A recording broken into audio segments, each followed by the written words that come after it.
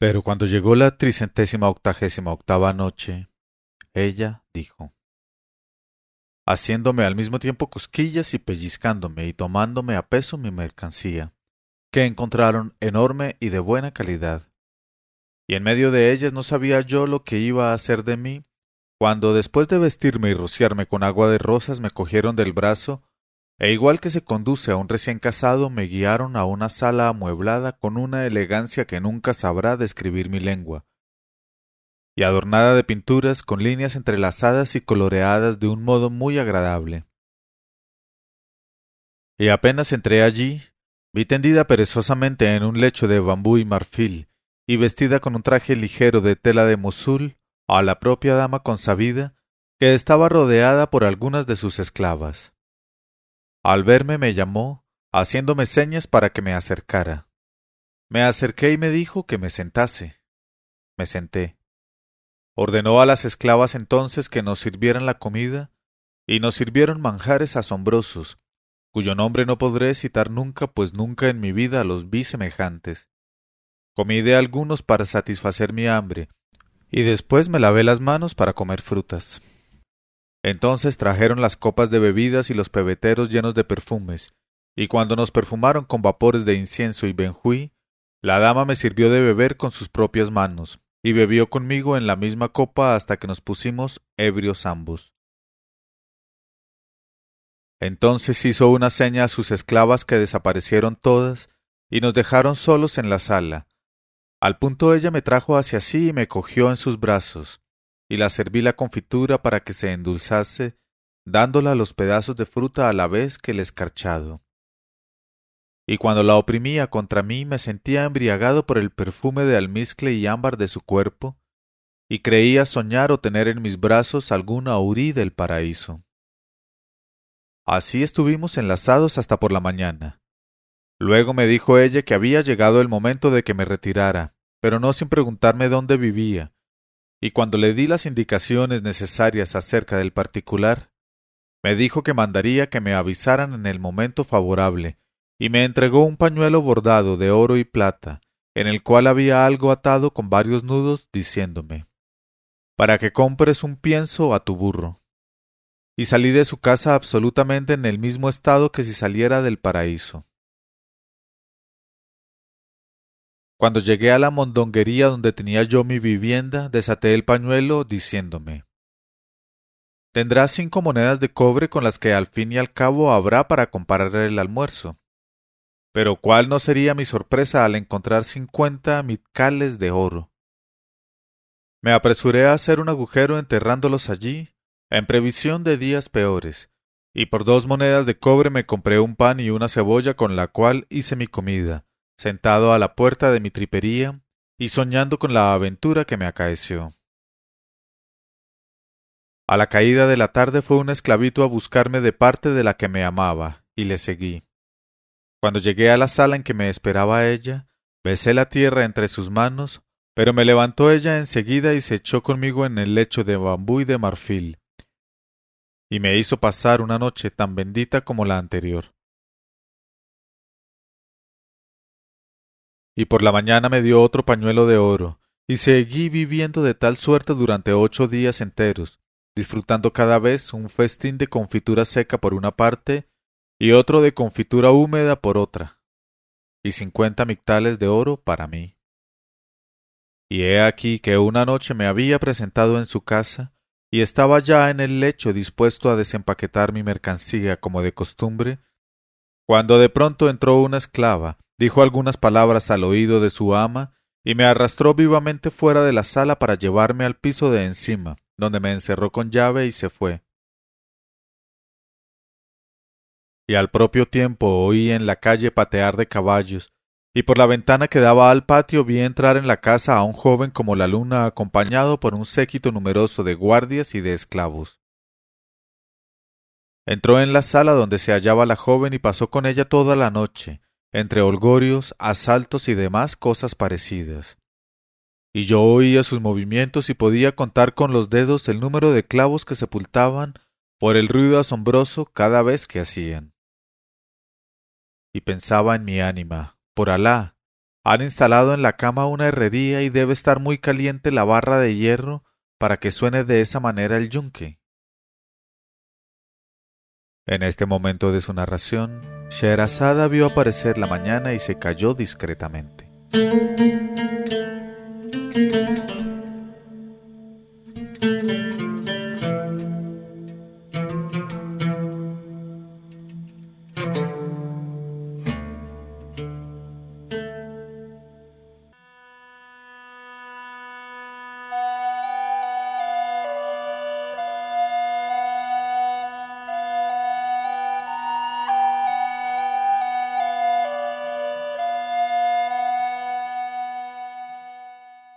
Pero cuando llegó la 389ª noche, ella dijo: Debe estar muy caliente la barra de hierro para que suene de esa manera el yunque.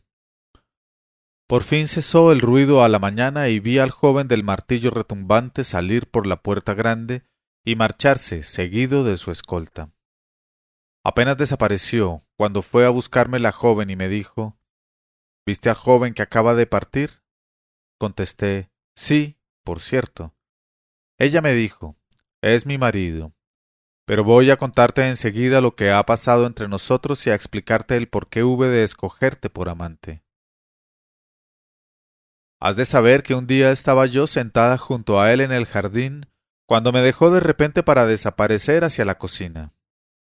Primeramente creí que iba a satisfacer una necesidad apremiante, pero al cabo de una hora, como no le veía volver, fui en busca suya a donde pensaba encontrarle, mas no estaba allí.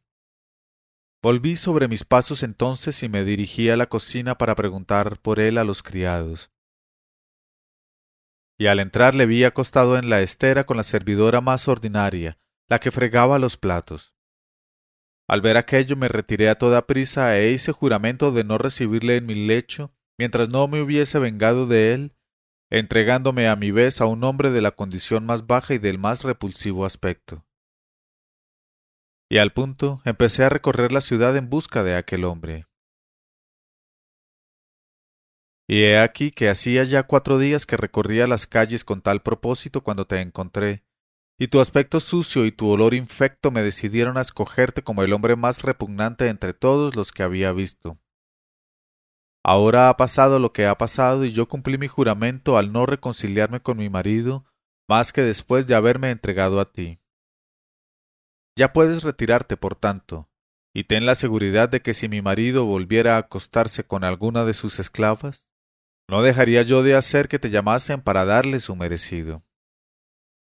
Y me despidió, regalándome 400 mithcales más como gratificación. Me marché entonces y vine aquí a implorar de Alá que incitara al marido a volver al lado de la sirvienta, para que la mujer me llamase a su lado. Y tal es mi historia, oh señor Emir el Hajj. Y al oír estas frases el Emir el Hajj se encaró con los circunstantes y les dijo: Hay que perdonar sus palabras condenables a este hombre, porque la excusa su historia. Luego dijo Scheherazada: La joven frescura de los ojos. Amrú ben Moseda nos cuenta la anécdota siguiente. Un día, Abu Isa, hijo de Harún al-Rashid, vio en casa de su pariente Alí, hijo de Hesham, una esclava joven llamada Frescura de los Ojos, de la cual quedó violentamente prendado. Con el mayor cuidado probó Abu Isa ocultar el secreto de su amor y no participar a nadie los sentimientos que experimentaba. Pero hizo cuanto pudo para decidir indirectamente a Alí a que le vendiera a su esclava. Al cabo de un largo transcurso de tiempo comprendió que eran inútiles todos los trabajos encaminados a tal fin y resolvió cambiar de plan. Fue en busca de su hermano el califa al-Mamun, hijo de al-Rashid, y le rogó que le acompañara al palacio de Alí con objeto de darle una sorpresa con su visita. El califa aprobó la idea, hicieron preparar los caballos y se presentaron en el palacio de Alí, hijo de Hesham. Cuando Alí les vio entrar, besó la tierra entre las manos del califa e hizo abrir la sala de los festines en la cual les introdujo. se encontraron en una sala hermosísima cuyos pilares y muros eran de mármoles de diferentes colores, con incrustaciones de estilo griego que trazaban dibujos muy agradables a la vista. Y el piso de la sala estaba cubierto por una estera de indias, sobre la que se extendía una alfombra de Basra, de una pieza, que ocupaba toda la superficie de la sala a lo largo y a lo ancho. Al-Mamun se detuvo primero un instante para admirar el techo, las paredes y el suelo, y luego dijo: «Bueno, Alí, ¿a qué esperas para darnos de comer?». Al momento dio Alí una palmada, y entraron unos esclavos cargados con 1000 variedades de pollos, pichones y asados de todas clases, calientes y fríos. Había también todo género de manjares líquidos y manjares sólidos, y especialmente mucha caza rellena con pasas y almendras, porque a Al-Mamun le gustaba de una manera extraordinaria la caza, principalmente rellena con pasas y almendras. Acabada la comida, llevaron un vino asombroso extraído de unas uvas escogidas grano a grano, y cocido con frutas perfumadas y nueces aromáticas comestibles. Y en copas de oro, de plata y de cristal los sirvieron unos jóvenes como lunas, que iban vestidos con ligeras telas ondulantes de Alejandría adornadas con delicados bordados de plata y oro. Al mismo tiempo que presentaban las copas a los comensales, aquellos jóvenes les rociaban con agua de rosas almizclada, valiéndose de hisopos enriquecidos con pedrerías. Tan encantado de todo aquello quedó el califa que abrazó a su huésped y le dijo: «Por Alá, oh Alí, en adelante ya no te llamaré Alí sino el padre de la belleza». Y Alí, hijo de Hesham, a quien desde entonces llamaron efectivamente Abul Tamal, besó la mano del califa y luego hizo una seña a su chambelán. Enseguida se descorrió al fondo de la sala un cortinaje y aparecieron 10 jóvenes cantoras, vestidas de seda negra y hermosas como un pensil de flores. Se adelantaron y fueron a sentarse en unos sillones de oro que habían puesto en corro en la sala 10 esclavos negros, y preludiaron algo en instrumentos de cuerda con una ciencia perfecta, cantando luego a coro una oda de amor. Entonces Al-Mamun miró a la que más le había emocionado de las 10 y le preguntó: «¿Cómo te llamas?». Ella contestó: «Me llamo Armonía, oh emir de los creyentes». Él dijo: «Sabes llevar muy bien el nombre, Armonía. Deseo oírte cantar cualquier cosa». Entonces Armonía templó su laúd y cantó: «Mi dulzura tiene miedo de las miradas, y mi corazón sensible teme a los ojos de los enemigos. Pero cuando se acerca el amigo, el placer me hace estremecerme y toda derretida me entrego a él. Pero si se aleja tiemblo de emoción como la gacela que pierde a su cría». Al-Mamun le dijo encantado: «Triunfaste, oh joven. ¿Y quién compuso esos versos?». Ella contestó: «Amru al-Zobaidí, y la música es de Moved». El califa vació la copa que tenía en la mano y su hermano Abu Isa y Abul Tamal hicieron lo propio. Cuando ya dejaban las copas entraron otras 10 cantoras vestidas de seda azul y ceñidas con cendales del yamán bordados de oro. Se acomodaron en los sitios de las 10 primeras, que se marcharon entonces y templando sus laúdes preludiaron un coro con notable maestría. A la sazón fijó sus miradas el califa en una de ellas, que era un cristal de roca, y le preguntó: «¿Cuál es tu nombre, oh joven?». Ella contestó: «Corsa, oh emir de los creyentes». Él dijo: «Pues bien, Corsa, cántanos cualquier cosa». Entonces la que se llamaba Corsa templó su laúd y cantó.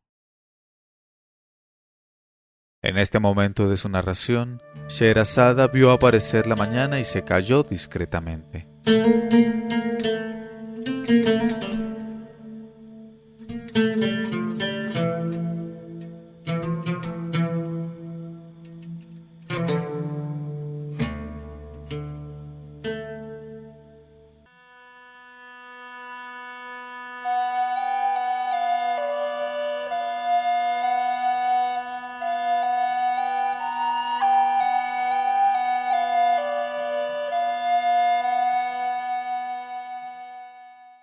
Pero cuando llegó la 390ª noche, ella dijo: Entonces la que se llamaba Corsa templó su laúd y cantó: Libres, huríes y vírgenes, nos reímos de las sospechas.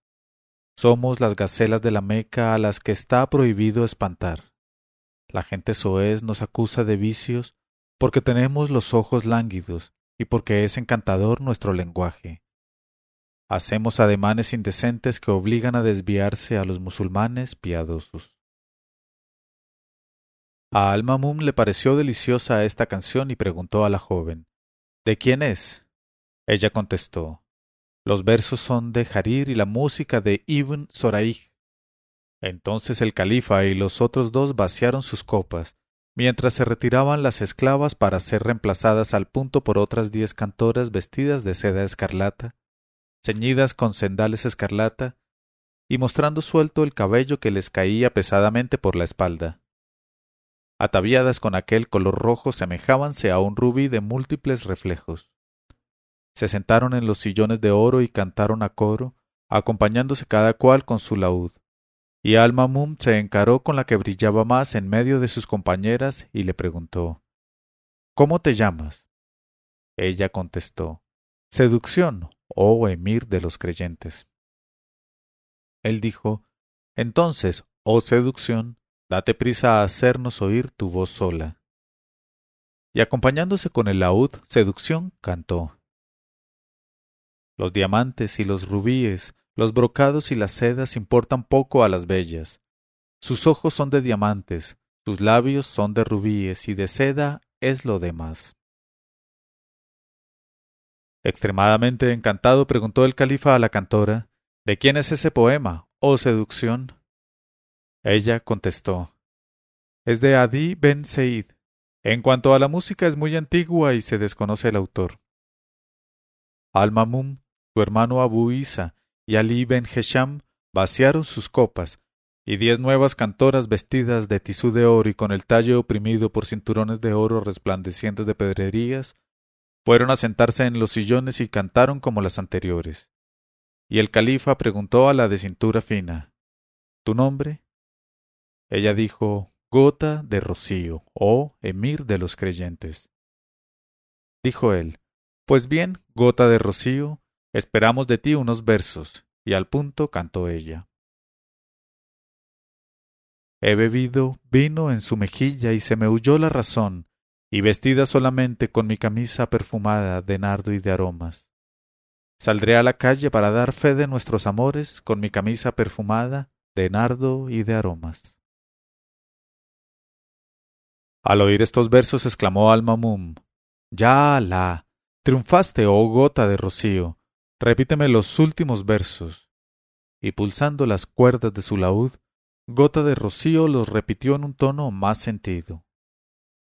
Saldré a la calle para darte fe de nuestros amores con mi camisa perfumada de nardo y de aromas.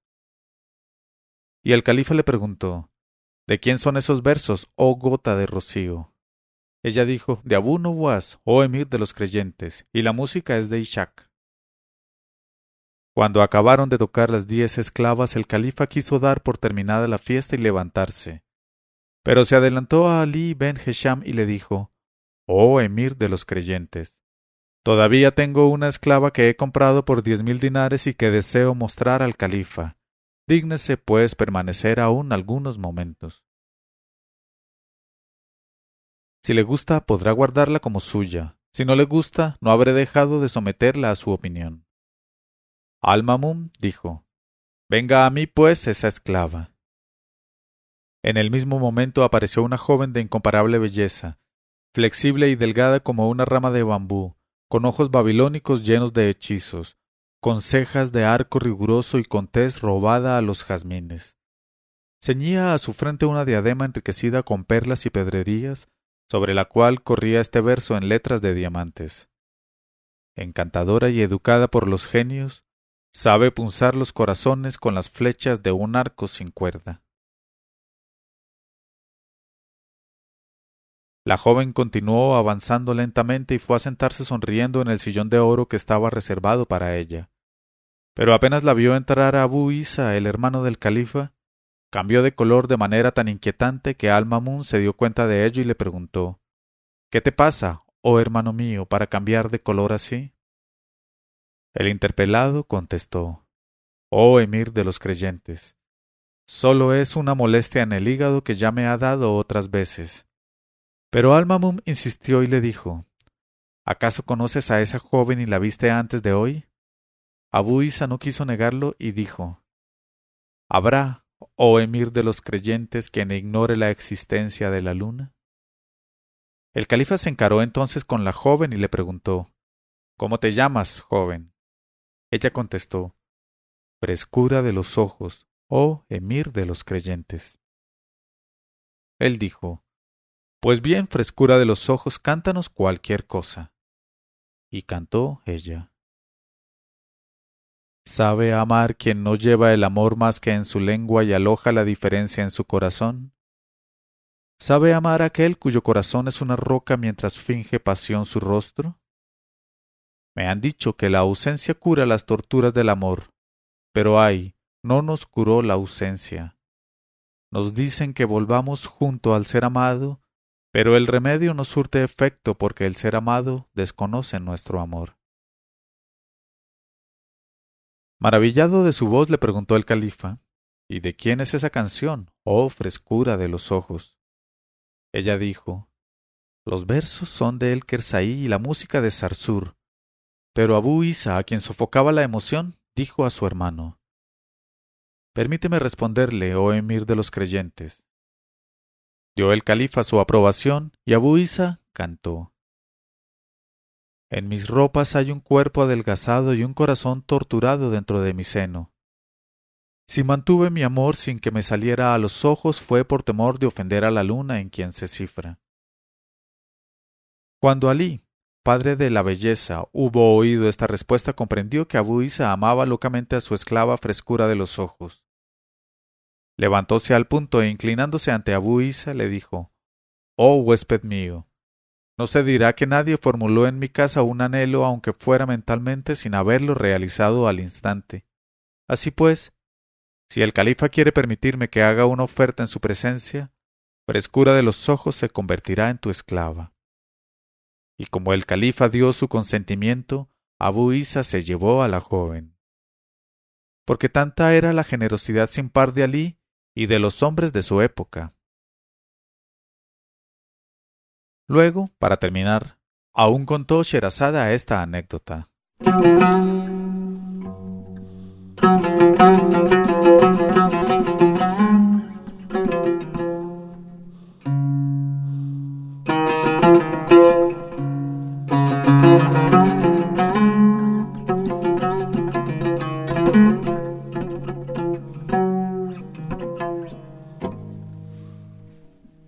Mujeres o jovenzuelos. Cuenta el sabio Omar al-Hom. En el año 561 de la Égira, hizo un viaje a Hama la mujer más instruida y más elocuente de Bagdad, la que todos los sabios de Irak llamaban la maestra de los maestros. Y he aquí que aquel año llegaron a Hama desde todas las comarcas de los países musulmanes los hombres más versados en las diversas ramas de los conocimientos. Y todos se alegraban de poder oír e interrogar a esta mujer maravillosa entre todas las mujeres, que viajaba de aquel modo de país en país en compañía de un joven hermano suyo, para sostener tesis públicas acerca de las cuestiones más difíciles, e interrogar y ser interrogada sobre todas las ciencias, la jurisprudencia, la teología y las bellas letras. Deseoso de oírla, rogué a mi hermano el sabio jeique el Salhaní que me acompañara al sitio donde argumentaba ella aquel día. El jeique al-Salhaní aceptó y nos presentamos ambos en la sala donde Seth Saía se mantenía detrás de una cortina de seda para no contravenir la costumbre de nuestra religión. Nos sentamos en un banco de la sala y su hermano cuidó de nosotros, sirviéndonos frutas y refrescos. Después de haberme hecho anunciar a Seth Saía declinando mi nombre y mis títulos, empecé con ella una discusión acerca de la jurisprudencia divina y acerca de las diferentes interpretaciones que a la ley dieron los más sabios teólogos de los tiempos antiguos. En cuanto a mi amigo el jeique al-Salhaní, Desde el instante que divisó al joven hermano de Seth-Saía, jovenzuelo de una belleza extraordinaria de rostro y de formas, quedó maravillado de admiración en el límite del entusiasmo y no separó de él ya sus miradas. Así es que no tardó Seth-Saía en darse cuenta de la distracción de mi compañero, y cuando la observó acabó por comprender los sentimientos que le animaban. Le llamó de pronto por su nombre y le dijo: «Me parece, oh jeique, que eres de los que prefieren los jovenzuelos a las mujeres». En este momento de su narración, Scheherazada vio aparecer la mañana y se calló discretamente.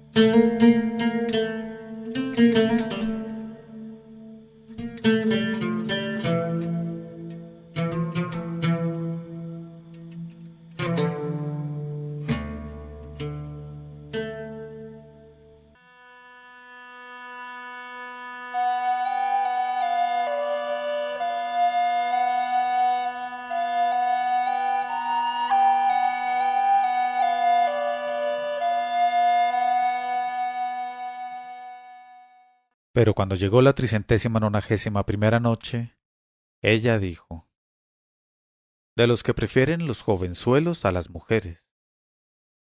Mi amigo sonrió y dijo: «Así es». Ella preguntó: «¿Y por qué, oh jeique?». Él dijo: «Porque Alá ha moldeado el cuerpo de los jovenzuelos con una perfección admirable, en detrimento de las mujeres, y mis gustos me impulsan a preferir en toda cosa lo perfecto a lo imperfecto». Ella se rió detrás de la cortina y dijo: «Pues bien, si quieres defender tu opinión estoy dispuesta a responderte». Él dijo: «Con mucho gusto». Entonces le preguntó ella: «En tal caso, explícame cómo podrás probarme la superioridad de los hombres y de los adolescentes sobre las mujeres y las jóvenes». Él dijo: «Oh mi señora, la prueba que me pides puede hacerse de una parte por la lógica del razonamiento y de otra parte por el libro y por la suna. En efecto, dice el Corán, los hombres superan con mucho a las mujeres porque Alá les ha dado la superioridad. También dice: en cualquier herencia, la parte correspondiente al hombre debe ser el doble de la correspondiente a la mujer. Así es que el hermano heredará 2 veces más que su hermana». Estas palabras santas nos prueban, pues, y establecen de manera permanente, que a una mujer no se la debe considerar más que como a la mitad de un hombre. En cuanto a la suna, nos enseña que el profeta, con él la plegaria y la paz, estimaba el sacrificio expiatorio de un hombre como si tuviese 2 veces más valor que el de una mujer. Si recurrimos ahora a la lógica pura, veremos que la razón confirma la tradición y la enseñanza. En efecto, si nos preguntamos sencillamente ¿quién tiene la prioridad, el ser activo o el ser pasivo?, la respuesta será sin duda alguna en favor del ser activo. Y el principio activo es el hombre y la mujer es el principio pasivo. No hay que vacilar, por tanto. El hombre se halla por encima de la mujer y el joven es preferible a la joven. Pero Seth-Saía contestó: «Tus citas son exactas, oh jeique, y contigo reconozco que en su libro Alá ha dado a los hombres preferencia sobre las mujeres, pero no especificó nada y habló de una manera general. ¿Por qué, pues, si buscas la perfección de las cosas te diriges solamente a los jóvenes? Deberías preferir a los hombres de barba a los venerables jeiques de frente arrugada, pues que fueron más lejos en la vía de la perfección». Él contestó: «Sí, por cierto, oh mi señora. Pero no comparo ahora a los ancianos con las mujeres viejas, pues no se trata de eso sino solamente de sacar deducciones de los jóvenes.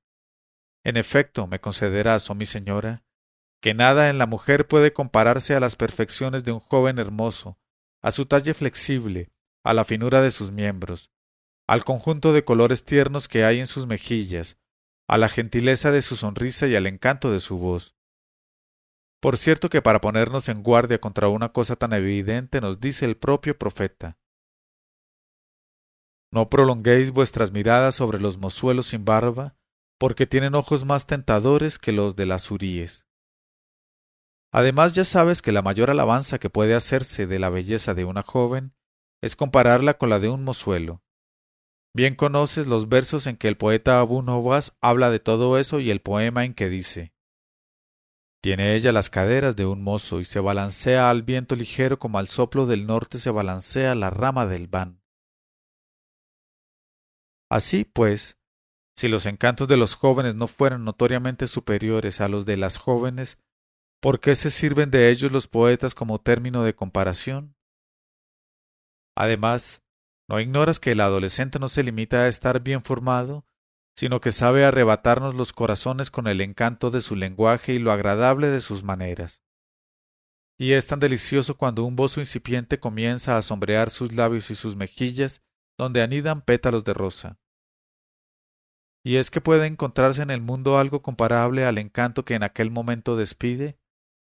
¿Qué razón tenía el poeta Abu Nuwas al exclamar: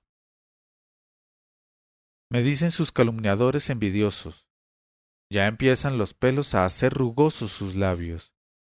Pero yo les digo, cuán grande es vuestro error. ¿Cómo puede pareceros un defecto ese adorno?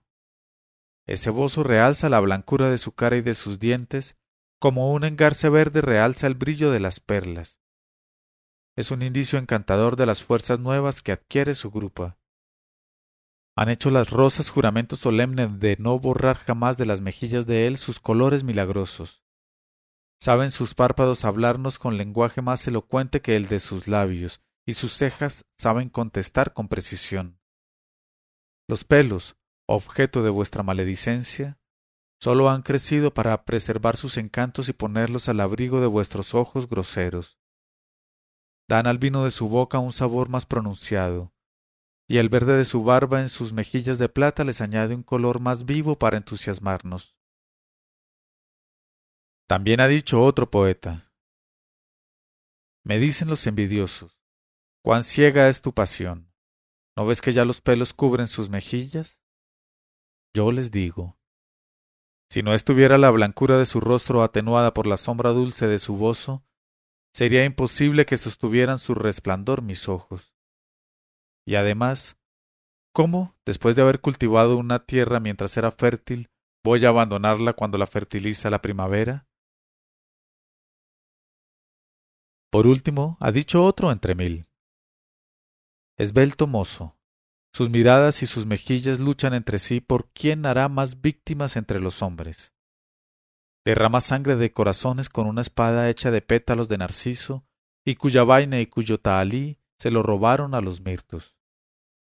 Tantas envidias suscitan sus perfecciones, que la misma belleza desea convertirse en mejilla velluda. He aquí, oh mi señora, pruebas bastantes para demostrar la superioridad de la belleza de los mozos sobre la de las mujeres en general. En este momento de su narración, Scheherazada vio aparecer la mañana y se calló discretamente.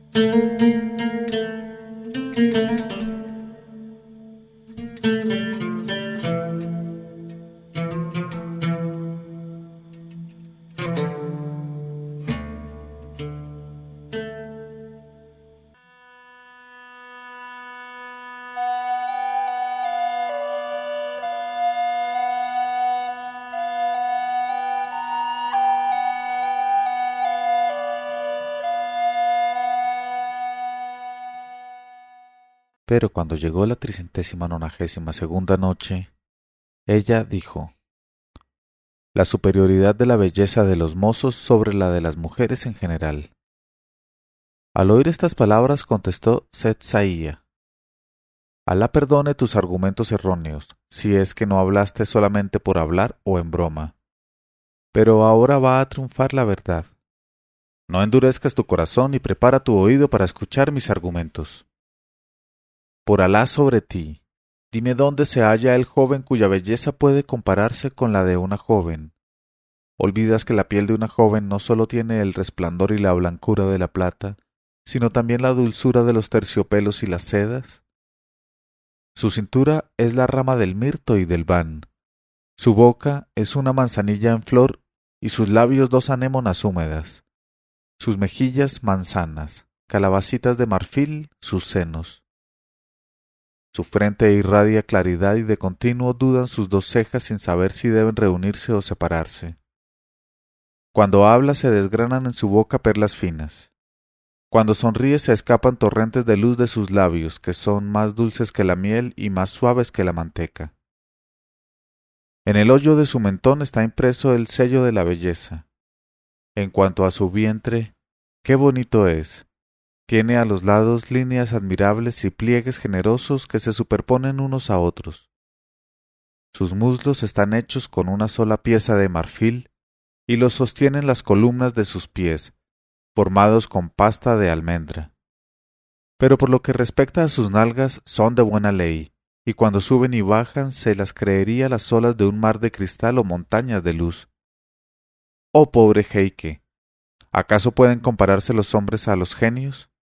¿No sabes que los reyes, los califas y los más grandes personajes de que hablan los anales fueron esclavos obedientes de las mujeres y consideran como una gloria soportar su yugo? ¿Cuántos hombres eminentes bajaron la frente, sojuzgados por sus encantos? ¿Cuántos abandonaron por ellas riquezas, país, padre y madre? ¿Cuántos reinos perdiéronse por ellas? Oh pobre Heike, ¿no es para ellas para quienes se levantan los palacios, se borda la seda y los brocados y se tejen las telas más ricas? ¿No es para ellas para quienes tan buscados son por su perfume agradable y dulce el ámbar y el almizcle? ¿Olvidas que sus encantos han condenado a los habitantes del paraíso y han trastornado la tierra y el universo, y han hecho correr ríos de sangre?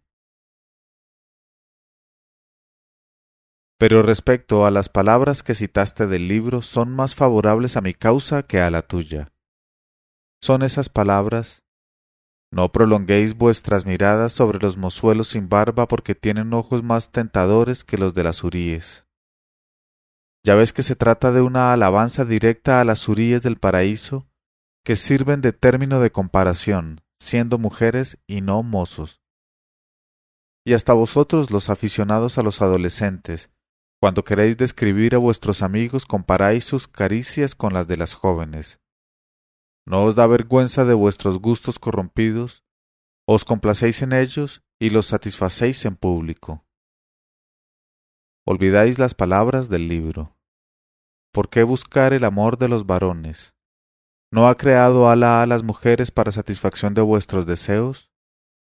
Gozad pues con ellas a vuestro sabor. Pero sois un pueblo terco.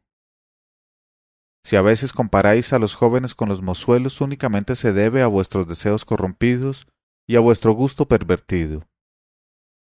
Sí, conocemos bien a vuestros poetas aficionados a los mozos. ¿No ha dicho el más grande de ellos, el jeique de los pederastas, Abu Nuwas, hablando de una joven? Igual que un joven no tiene caderas y hasta se ha cortado los cabellos. Y he aquí que un tierno bozo sombrea su rostro y da doble valor a sus encantos. Así puede satisfacer al pederasta y al adúltero. Y en cuanto al supuesto atractivo que da la barba a los jóvenes. En este momento de su narración, Scheherazada vio aparecer la mañana y se calló discretamente.